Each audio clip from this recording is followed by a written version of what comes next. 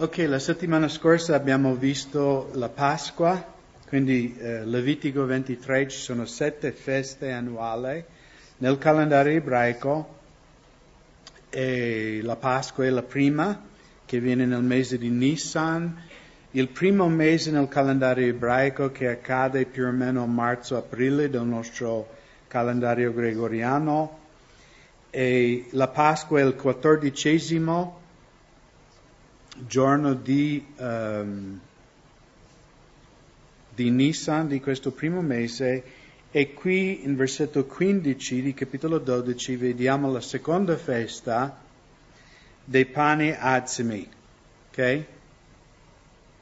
Per 7 giorni mangerete pane azimi, nel primo giorno provvederete a muovere ogni levito dalle vostre case, poiché chiunque mangerà pane levitato dal primo al 7° giorno, quella persona sarà reciso da Israele. Nel primo giorno avrete una santa convocazione e ci sarà una santa convocazione anche il 7° giorno. Non si faccia alcun lavoro in quei giorni, si prepari soltanto ciò che ognuno deve mangiare e non oltre. Osserverete dunque la festa dei azimi, poiché proprio in questo giorno ho fatto uscire le vostre schiere del paese di Egitto. Osserverete dunque questo giorno in tutte le vostre generazioni come legge perpetua.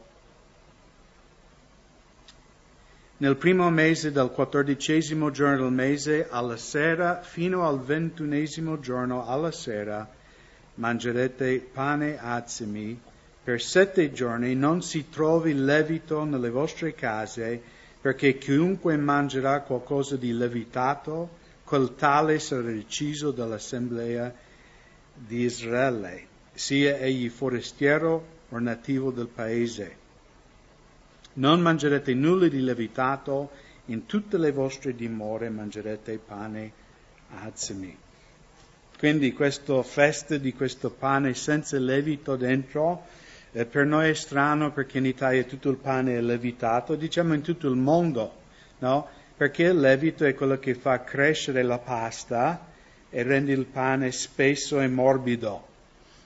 Alberto, nostro caro fratello, nostro panettiere biblico della chiesa di Calvary Chapel di Montebelluna, ogni prima domenica del mese lui ci fa il pane senza levito, giusto? È tipo una tortilla, no? Una piadina. E il motivo per cui è piatto così è perché non c'è levito dentro e quindi non è levitato, è solo farina, acqua e sale e niente altro. E magari per noi è una novità ogni mese di mangiarlo per la Santa Cena, però potete immaginare mangiarli tutti i giorni, non lo so, un po' magari. Allora, cosa è il significato di questa festa? Molte volte nel Nuovo Testamento sia Gesù che l'Apostolo Paolo parlano del levito, ok? Qualcuno sa cosa rappresenta il levito nel Nuovo Testamento? Peccato, ci sono i ventole, dovete gridare. Peccato, giusto? Ipocrisia, falsa dottrina, girate in Luca capitolo 12.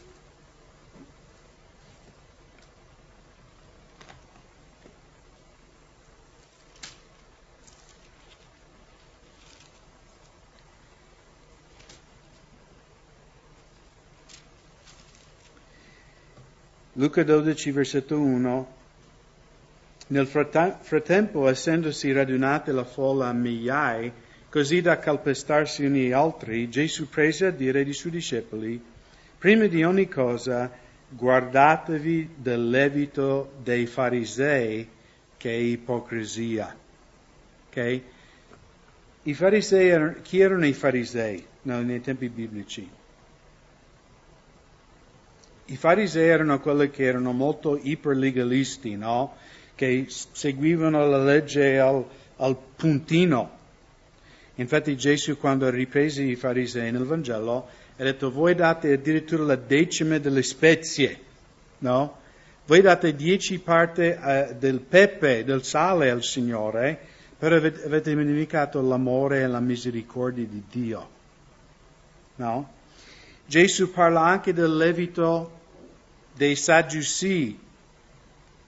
I Sadducei, qualcuno ricorda qualcosa di particolare dei Sadducei?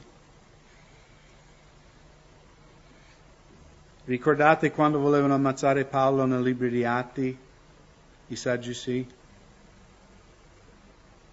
E poi lui ha detto: io sono giudicato per quale motivo? Per la resurrezione. Ricordate?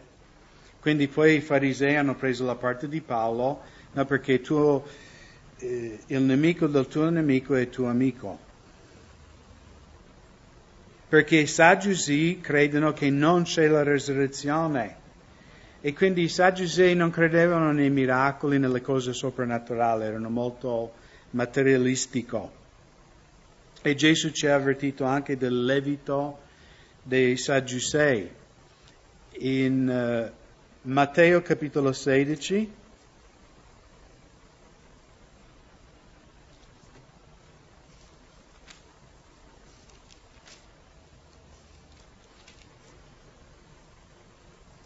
versetto 11 e 12,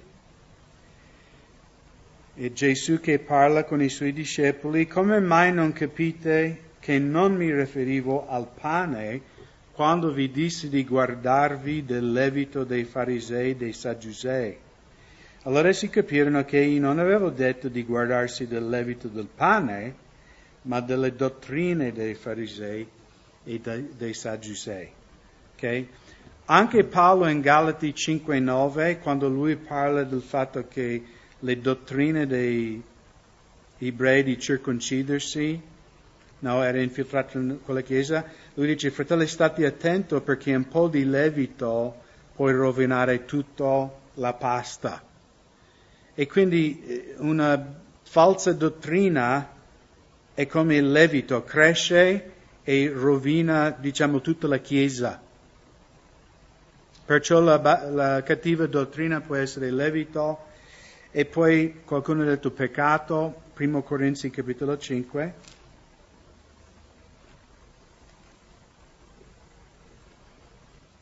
Primo Corinzi 5, versetto 6. E se ricordate lo studio di capitolo 5, Paolo qui sta riprendendo la chiesa a Corinto perché avevano questo uomo che viveva continuamente nel peccato, addirittura, diciamo, davanti a tutti. Cioè, anzi, si vantavano. Che guarda, non so cosa vantare, siamo salvati per grazia, guarda quello va a letto con la madrigna, alleluia, no, siamo liberi in Gesù. E Paolo scrive in versetto 6, il vostro vanto non è buono, non sapete che un po' di lievito fa fermentare tutta la pasta? Toglietevi dunque il vecchio lievito affinché siate una nuova pasta, come ben siete senza lievito.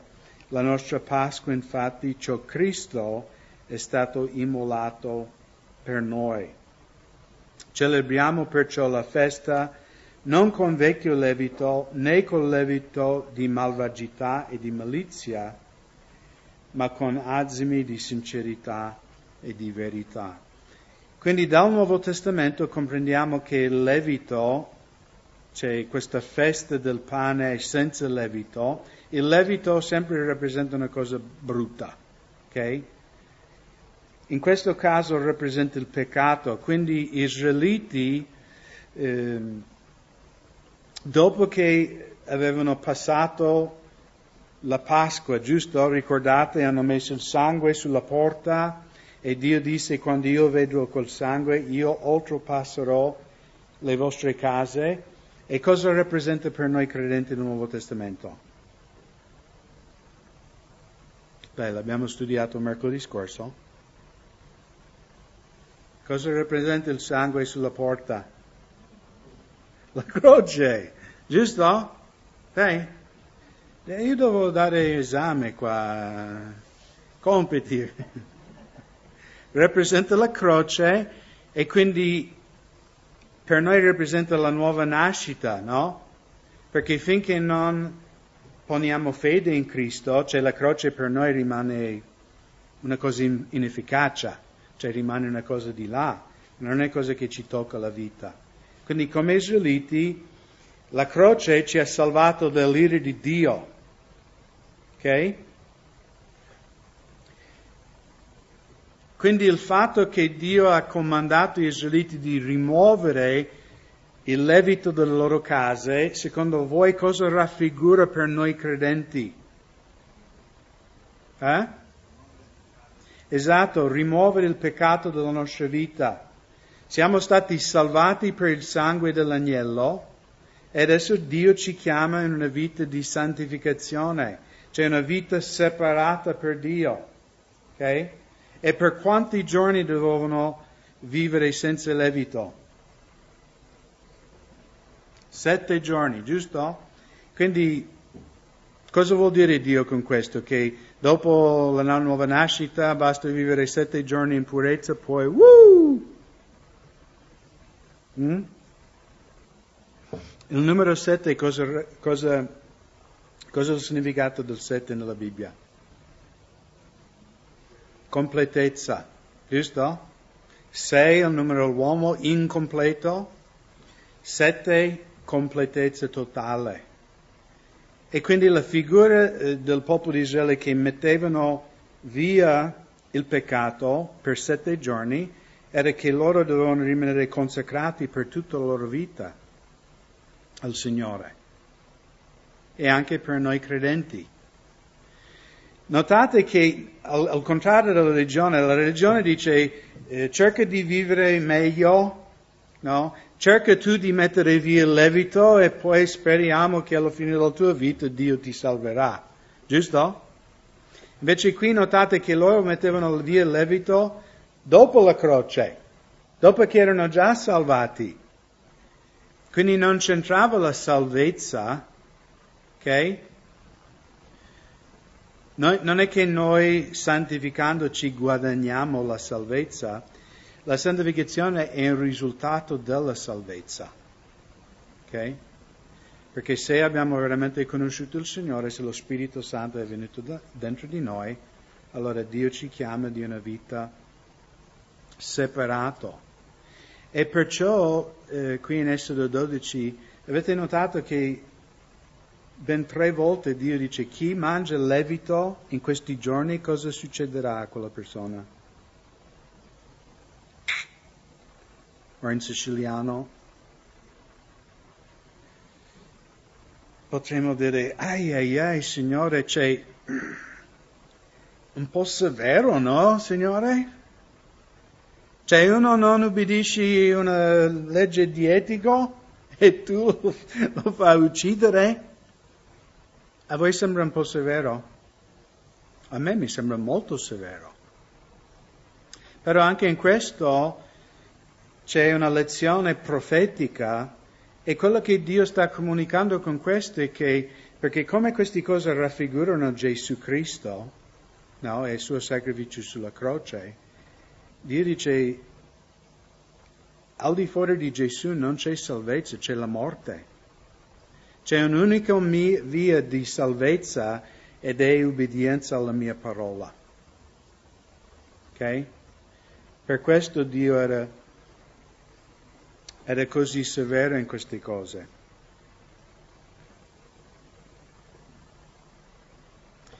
Quindi questo mettere via il levito raffigura il fatto che noi credenti siamo salvati e Dio ci chiama alla santificazione, una vita separata per Lui, però raffigura anche un'altra cosa.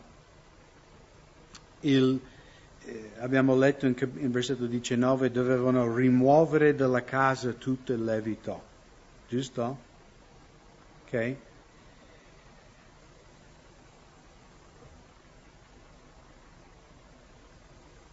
E quindi, come ho detto prima, raffigura il fatto che noi credenti dobbiamo metterci da parte, santificarci per il Signore. però raffigura anche un'altra cosa, ed è che Cristo, che era senza levito, giusto? Perché il levito rappresenta peccato, è diventato levito. Ok? In Giovanni 6,35 Gesù ha detto: io sono il pane della vita. Giusto? Gesù è nato in quale paese? No, non Nazareth. Bethlehem. Qualcuno sa il significato di Bethlehem? Casa del pane. Bethel è casa di Dio. Bethlehem, casa del pane. Quindi il pane della vita è nato nella casa del pane. Vedete che nessuna cosa nella Bibbia è a caso. Cioè Dio ha voluto che il pane della vita nasce nella casa del pane.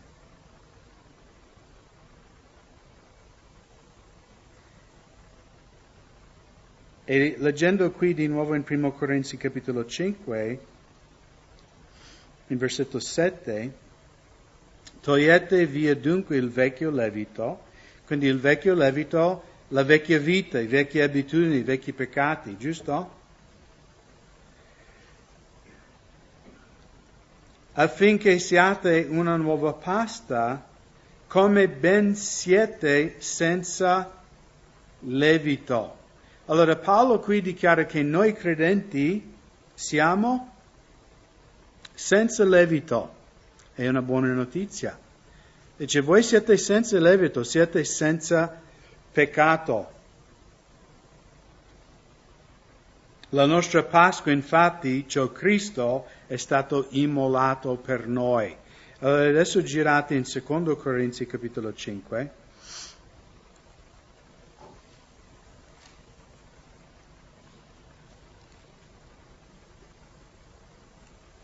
In 2 Corinzi 5, versetto 21. Poiché egli ha fatto essere peccato per noi colui che non ha conosciuto peccato, affinché noi fossimo fatti giustizia di Dio in lui. Quando io ho compreso il significato di questo versetto, devo dire, è stata una cosa rivoluzionaria per il mio cristianesimo. Perché fino a quel punto non avevo compreso che la giustizia che io avevo davanti a Dio non era meno che la giustizia di Cristo. E io ero credente da tanti anni. Avevo capito che Gesù era morto sulla croce per i miei peccati, che Dio mi aveva perdonato dei peccati a causa di quello che Gesù ha fatto, per il fatto che davanti a Dio, cioè la mia posizione davanti a Dio, era niente meno che la perfezione di Cristo. Ok? Allora cosa c'entra tutto questo con il pane azimi e questo levito e non levito? Ed adesso arrivo al punto, che Cristo, che era il pane della vita, era senza levito, giusto? Perché noi potremmo, e non sto facendo una cosa blasfema, ok? Però noi, volendo, mettendo un sinonimi, potremmo leggere il versetto 21 così, poiché egli ha fatto essere levito per noi colui che non ha conosciuto levito, affinché noi fossimo senza levito davanti a Dio. Mi state seguendo? Perché Cristo, quando Lui ha subito la croce, Lui ha preso su di sé tutto il nostro levito. E Lui è stato giudicato al posto nostro. Ogni peccato che io o te abbiamo commesso o commetteremo ancora, Cristo ha preso su di sé. È importante che comprendiamo questo. Cristo è stato giudicato per ogni peccato di ogni singolo umano in tutta la storia umana, fino alla fine del mondo. Lui ha preso su di sé tutto quello. Quindi lui che era senza peccato, senza levito, egli ha fatto essere peccato per noi colui che non ha conosciuto peccato. Per questo Gesù ha gridato sulla croce, Eli, Eli, lama sabachthani, mio Dio, perché mi hai abbandonato? Non perché lui stava frignando, perché stava soffrendo fisicamente. Lui ha fatto questa dichiarazione perché lui stava essendo giudicato da Dio come un peccatore. Secondo me è impossibile che noi possiamo comprendere quello che Cristo ha fatto per noi. Cioè il figlio che in tutta l'eternità passata ha vissuto una comunione perfetta e pura con il Padre. Ma in quel momento tutta l'ira, il giudizio di Dio è stato versato su di lui per noi. Quindi egli che non ha conosciuto peccato è diventato peccato finché noi fossimo fatti giustizia di Dio in lui. E di nuovo, quando noi comprendiamo questo passo, non abbiamo di cui vantarci, perché io non posso davanti a Dio dire io ho una giustizia meglio di quella di Tyler. Magari peggio di quella di Nikki, perché lei è veramente una sorella consacrata. Sapete, cioè, umanamente, quando siamo legalisti, noi facciamo queste valutazioni. Ma Dio non vede le cose così. E quindi quando noi comprendiamo questa verità della parola di Dio, siamo liberi. Perché non devo perdere tempo a giudicare voi. Se siete credenti avete la stessa giustizia che ho io. Non posso vantarmi, io sono un pastore, io predico la Bibbia 5 volte alla settimana. E allora? Non mi rendo un miliardesimo più santo di nessuno di voi. Perché la mia giustizia è la giustizia di Dio. È chiaro il concetto? Cioè ognuno di noi davanti a Dio siamo uguali. Ed è a causa di Gesù. È quello che Lui ha fatto per noi. È quello che noi facciamo. Noi abbiamo solo creduto in Lui e anche quello è un dono che Dio ci ha dato. E quindi, come ho detto prima, il mettere via il levito raffigura due cose. Uno abbiamo già visto. Noi credenti, lavati del sangue dell'agnello, la Pasqua, la croce, siamo chiamati di rimuovere il vecchio stile di vita. Cioè nel mio caso, mi ricordo quando mi sono convertito, io avevo tanti libri di occultismo, di oroscopi, io avevo libri sul leggere le palme. Io facevo queste cose prima di conoscere il Signore. Io avevo tanti anche dischi, Led Zeppelin, Black Sabbath, AC/DC.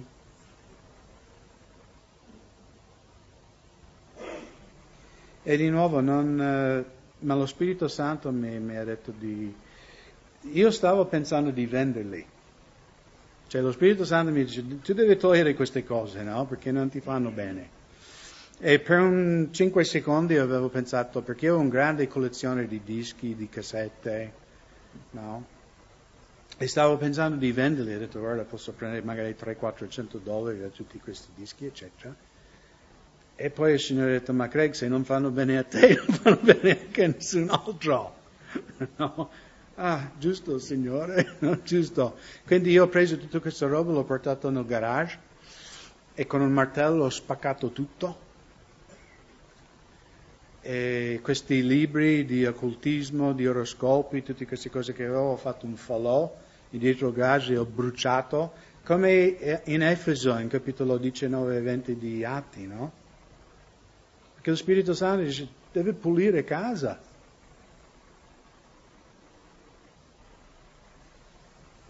Però raffigura anche un'altra cosa, che Cristo, no?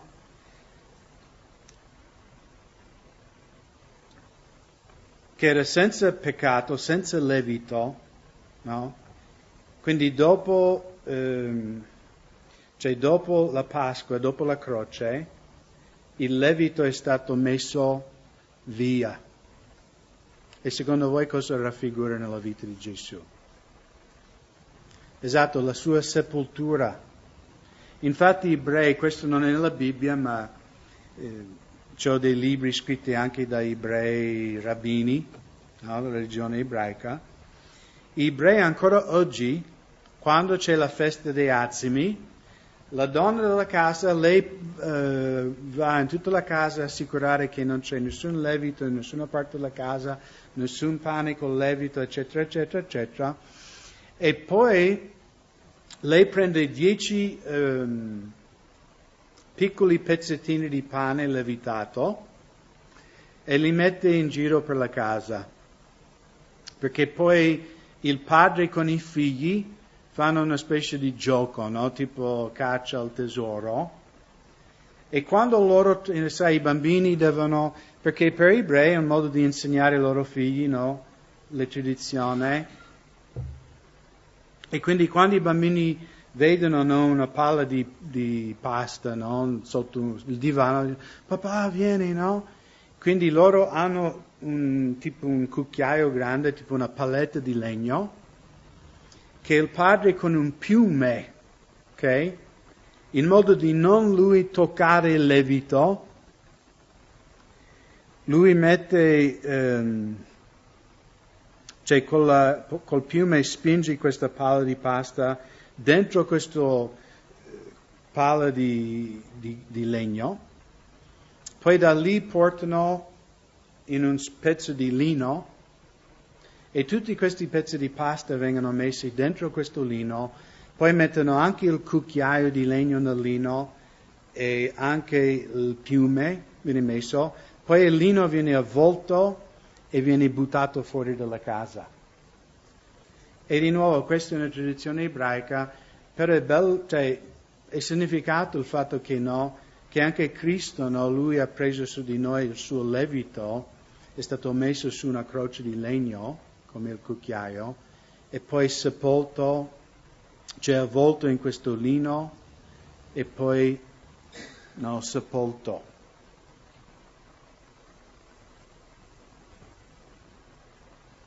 Allora, torniamo in Esodo 12.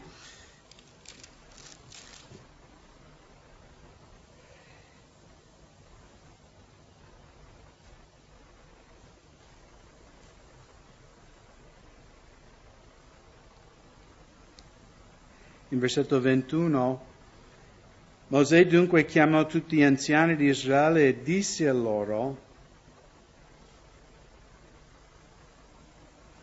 andate e prendete degli agnelli per voi e per le vostre famiglie, immolate la Pasqua.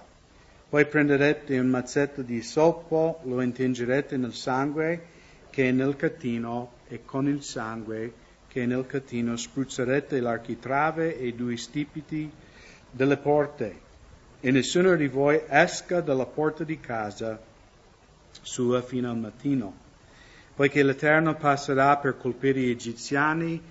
Quando però vedrà il sangue sull'architrave e sui 2 stipiti, l'Eterno passerà oltre la porta e non permetterà al distruttore di entrare nelle vostre case per colpirvi.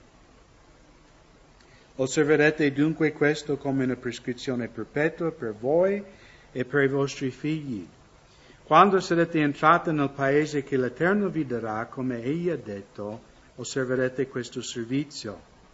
Quando i vostri figli vi chiederanno che significa per voi questo servizio, risponderete: questo è il sacrificio della Pasqua dell'Eterno, che passò oltre le case dei figli di Israele in Egitto, quando colpì gli egiziani e risparmiò le nostre case.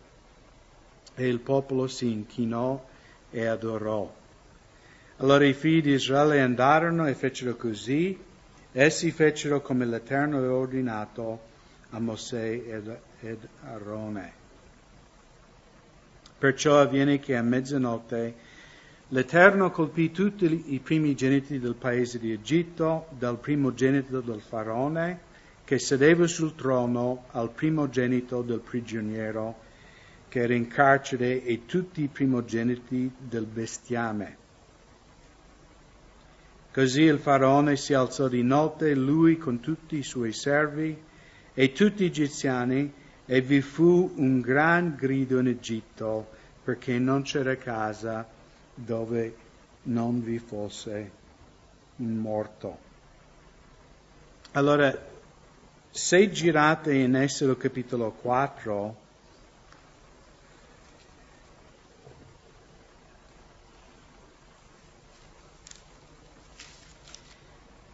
in versetto 22 e 23, questa è la prima volta che Dio ha mandato Mosè a Faraone di parlargli. Ok? E notate il linguaggio che Dio usa qua. Tu dirai al Faraone, così dice l'Eterno, Israele è mio figlio, il mio primogenito. Perciò io ti dico, lascia andare il mio figlio affinché mi serva. Ma se tu rifiuti di lasciarlo andare, ecco, io ucciderò il tuo figlio, il tuo primogenito. E quindi noi credenti, noi piace citare quei versetti, io sono con te, se il Signore è con me, chi sarà contro di me? Io posso ogni cosa, io so i pensieri che ho per voi, giusto? Amen, fratelli, ci piace, no? Ma Dio è fedele in tutte le sue promesse. Dio non è come me, un uomo che può mentire. Quando Dio dice guarda che sarà così, sarà così. Infatti notate che Dio dal primo giorno ha detto guarda, Israele è mio primogenito. Tu lo devi lasciare andare, altrimenti io farò questo a te.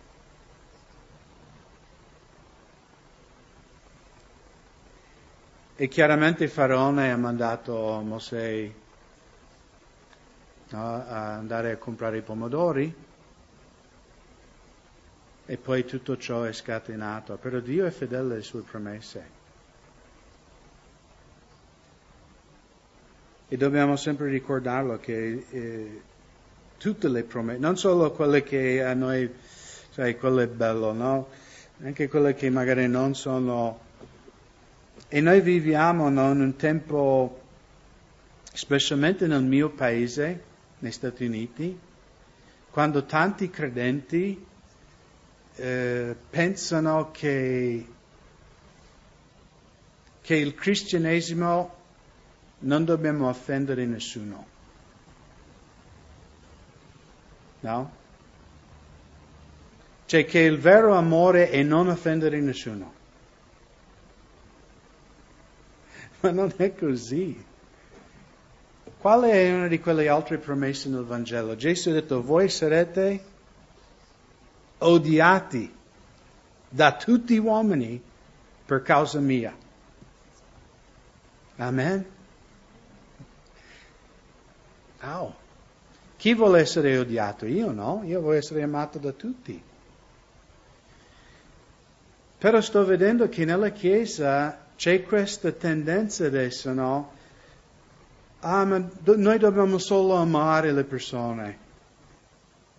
No? Quindi non dobbiamo offendere nessuno, non dobbiamo dire questo è sbagliato. C'è Giovanni Battista, ricordate per quale motivo lui ha perso la testa? Qualcuno si ricorda? Che lui ha detto, Erode, tu non puoi avere quella donna. Lei è la moglie di un altro uomo.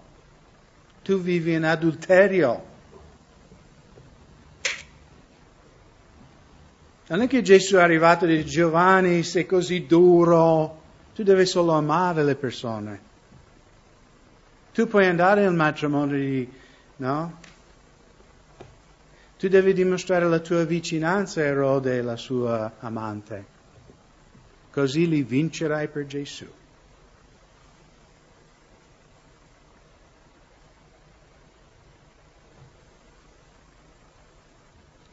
Se noi leggiamo il libro di Apocalisse, perché è errato di pensare che Gesù è morto per tutti, perciò Dio è amore, non mi dovete confondere, non fraintendermi.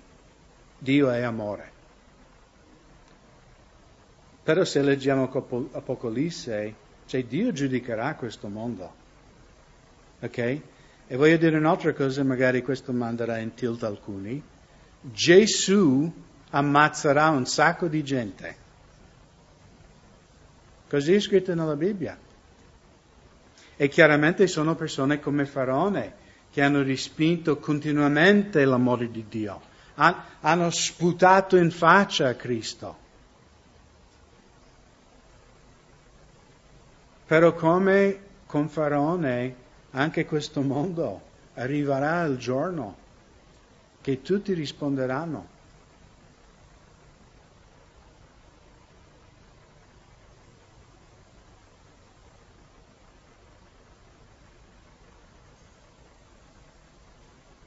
Quindi in versetto 31, allora egli chiamò Mosè e Aarone di notte e disse: alzatevi e partite di mezzo al mio popolo, voi e i figli di Israele. Andate a servire l'Eterno come avete detto. Prendete le vostre greggi, i vostri armamenti. Come avete detto, andate e benedite anche me. È cambiato un po' il canto adesso Faraone, no? Perché lui non ha detto in capitolo 4, benedite me? Ricordate quando Giuseppe comandava Egitto 430 anni prima e Giacobbe è sceso in Egitto per stare con Giuseppe e suo figlio? Ricordate cosa ha fatto Giacobbe a Faraone? Lui ha benedetto Faraone, giusto? E Dio l'ha benedetto gli egiziani. Sicuro. Vedi che quello era un altro Faraone, aveva un altro cuore verso il Signore. Quel Faraone ha detto: io voglio la benedizione di Dio nella mia vita. Io vedo che in Giuseppe c'è lo spirito del Dio vivente. E invece questo Faraone, chi è questo Dio? Come tante persone che ma chi è questo Dio di cui parlate? Dov'è? Ormai l'evoluzione ha dimostrato che la Bibbia è falsa. Voi sapete che io amo le cose della scienza, giusto? Allora volete sentire l'ultimo? Che sta mandando in tilt tutto il mondo scientifico? Hanno scoperto che l'universo, voi sapete, loro dicono il Big Bang, noi diciamo Big Dio, Big God.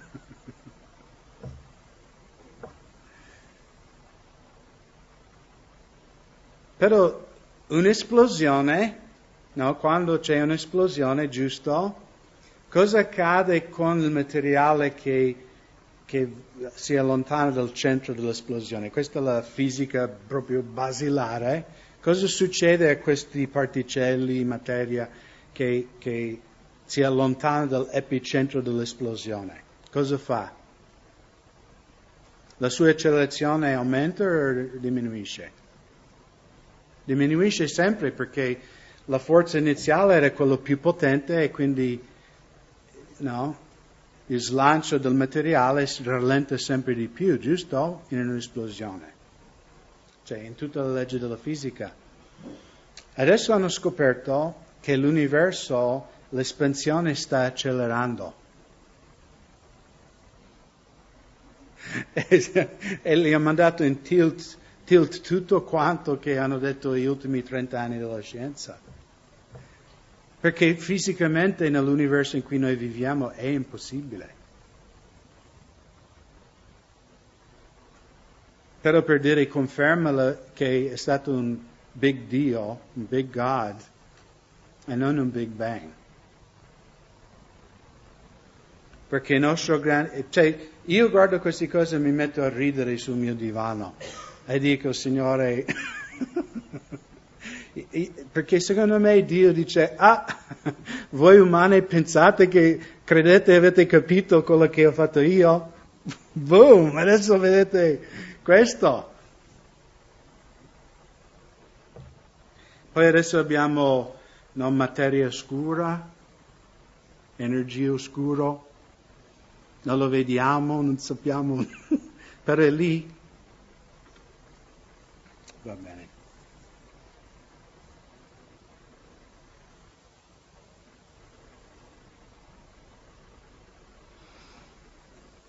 Ok, versetto 33, gli egiziani sollecitavano il popolo per affrettarne la partenza del paese perché dicevano moriremo tutti quanti. E il popolo portò via la sua pasta prima che fosse levitata, avvolse le sue maglie nei suoi vestiti e se le mise sulle spalle. Ora i figli di Israele fecero secondo la parola di Mosè e chiesero agli egiziani di oggetti di argento, dei oggetti di oro e dei vestiti. E l'Eterno fece entrare il popolo nelle grazie agli occhi degli egiziani, che diedero loro quel che chiedevano, così spogliarono gli egiziani. È bello quando il Signore spoglia gli egiziani. I figli di Israele partirono da Ramse per Succot, in numero di circa 600.000 uomini a piedi, senza contare fanciulle. Allora, per questo motivo arriviamo a un numero di più di 2 milioni di persone, ok? Perché più o meno la popolazione mondiale è metà uomini e metà donne. Anche questa è una cosa che Dio ha creato.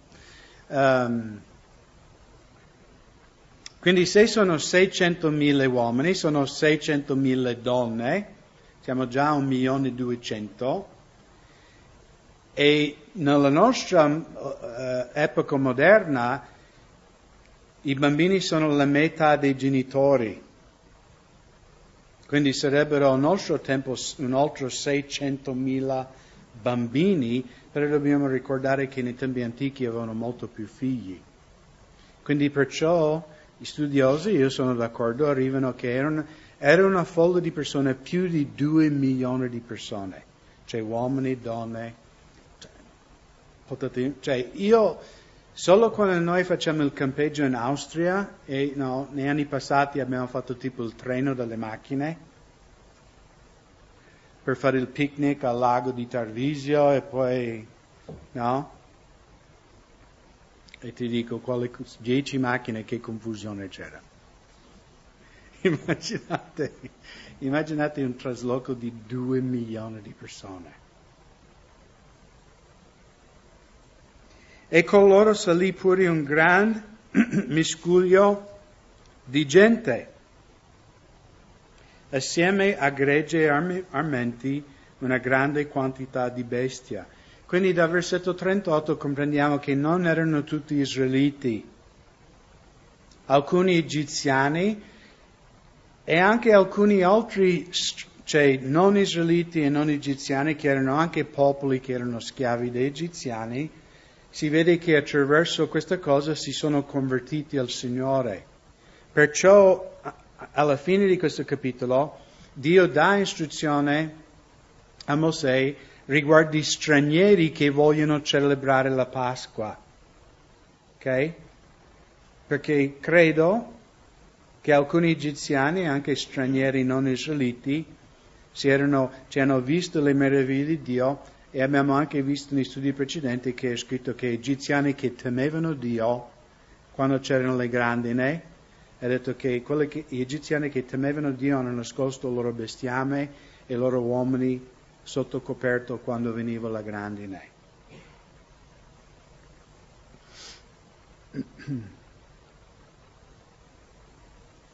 Quindi versetto 40 3, quindi l'Eterno disse a Mosè ed Aarone, questa è la prescrizione del Pasqua, nessun straniero ne mangerà, ma qualunque schiavo comprato con denaro, dopo averlo circonciso, potrà mangiarne.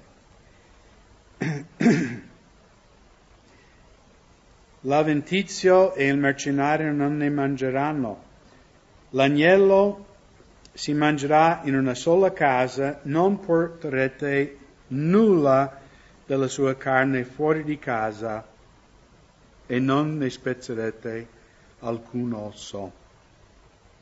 Tutta l'assemblea di Israele la celebrerà. Allora questo è anche profetico, il fatto che l'agnello non dovevano essere spezzate nessuna delle sue ossa, giusto? Se girate nel Vangelo di Giovanni in capitolo 19,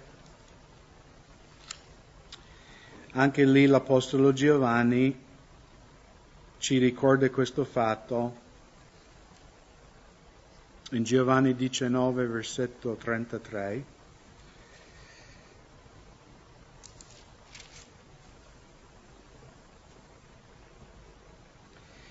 Ma arrivati a Gesù, come videro che era già morto, non gli spezzarono le gambe. Ma uno dei soldati gli trafisse il costato con la lancia e subito ne uscì sangue ed acqua.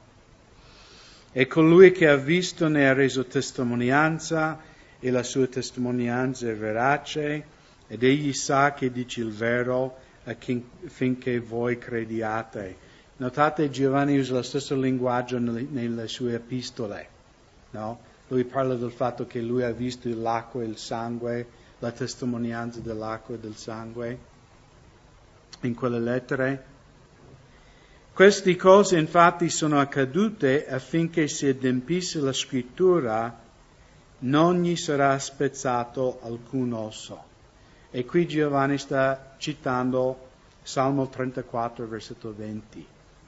Dove il salmista ha profetizzato che il Messia, quando sarà ucciso, non saranno spezzate le ossa.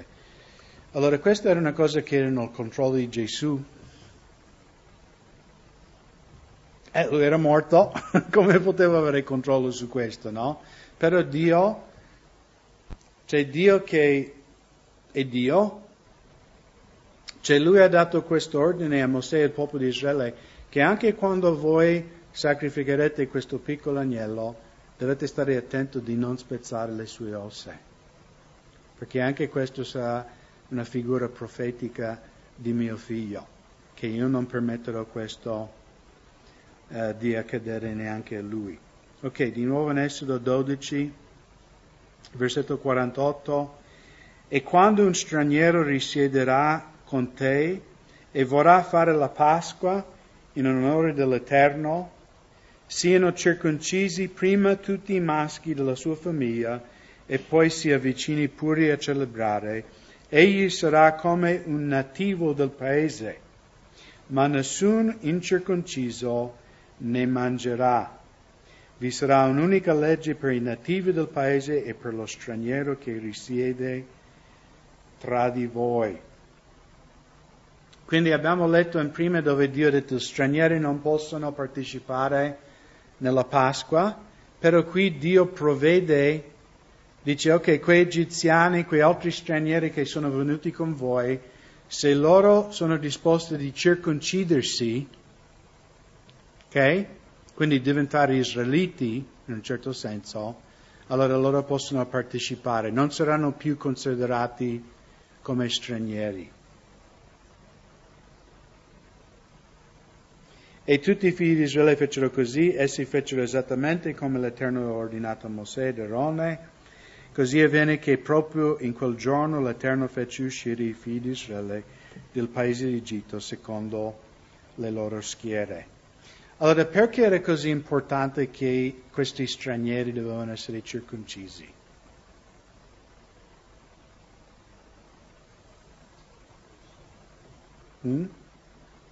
Allora ricordate che Dio con Abramo ha dato la circoncisione come segno che il popolo di Israele era un popolo speciale, separato per Lui.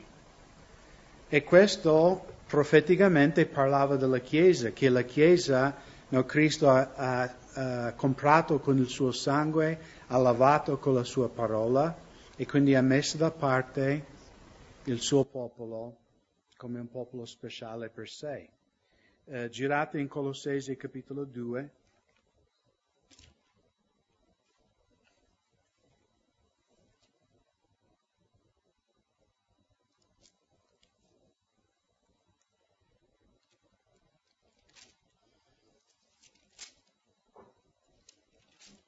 In Colossesi capitolo 2, versetto 9.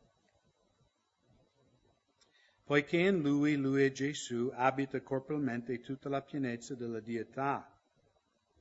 E voi siete stati ripieni in lui, essendo egli il capo di ogni principato e potestà, nel quale siete anche stati circoncisi di una circoncisione fatta senza mano di uomo, nel spogliamento del corpo dei peccati della carne, nella circoncisione di Cristo.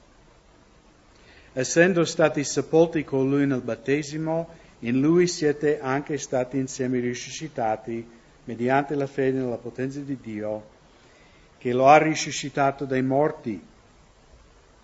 E con lui Dio ha vivificato voi, che eravate morti nei peccati e nell'incirconcisione della vostra carne, perdonandovi tutti i peccati. Egli ha annientato il documento fatto di ordinamenti che era contro di noi e che ci era nemico, l'ha tolto di mezzo, inchiodandolo alla croce. Allora, di cosa sta parlando queste cose Paolo? La circoncisione nel Vecchio Testamento c'è la rimozione di questo pezzo di carne dei uomini maschi. Era un segno profetico per Israele come popolo, ma era anche un segno profetico che un giorno, attraverso la morte di Cristo, c'è la carne umana e anche il legame che il peccato aveva sulla carne sarebbe rimosso, sarebbe tolto di mezzo. Ok? E quindi noi adesso nel Nuovo Testamento, grazie a Dio, nessuno deve fare un'operazione. Amen, fratelli?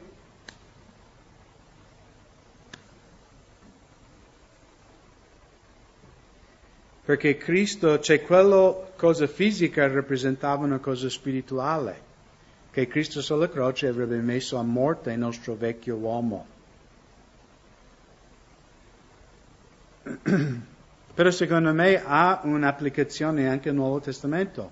I stranieri, quindi gli incirconcisi, non potevano celebrare la Pasqua, giusto? Quindi anche nella Chiesa di oggi i non credenti non devono partecipare nella Santa Cena. Ok? Per questo ogni mese che facciamo la Santa Cena, io dico, se tu non hai sperimentato la nuova nascita, è meglio che astieni di prendere la Santa Cena, perché la tua vita non è stata separata per Dio ancora.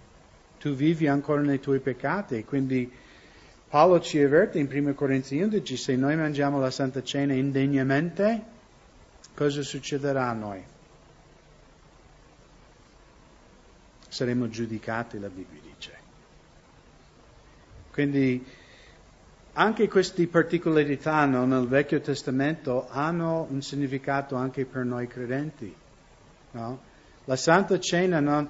Perché sai, chi cresce nella Chiesa Cattolica Romana o magari nella denominazione protestante si va avanti, prende l'ostia, Santa Cena, c'è come una cosa e tu non capisci neanche cosa significa.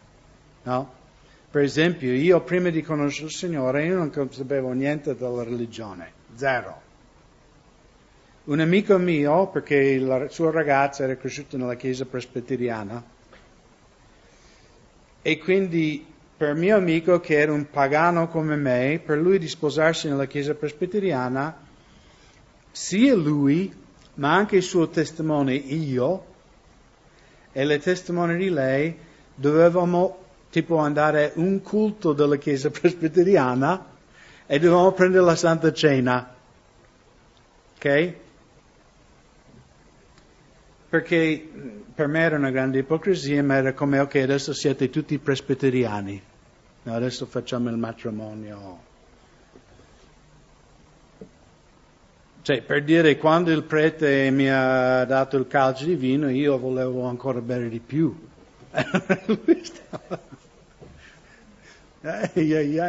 Meno male che il Signore non mi ha ucciso, no?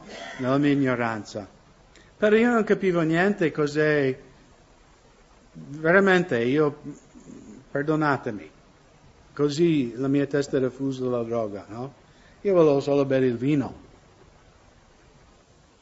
Ma la Santa Cena non è, è una cosa importante, perché rappresenta il corpo di Cristo, perciò facciamo col pane senza lievito, perché è un simbolo di Gesù, la sua vita senza peccato. E quindi, come nel Vecchio Testamento, anche nella Chiesa di oggi, gli stranieri, cioè chi non è nato di nuovo, chi non ha fatto una vera esperienza col Signore, non deve prendere la Santa Cena. È una cosa solo per noi credenti.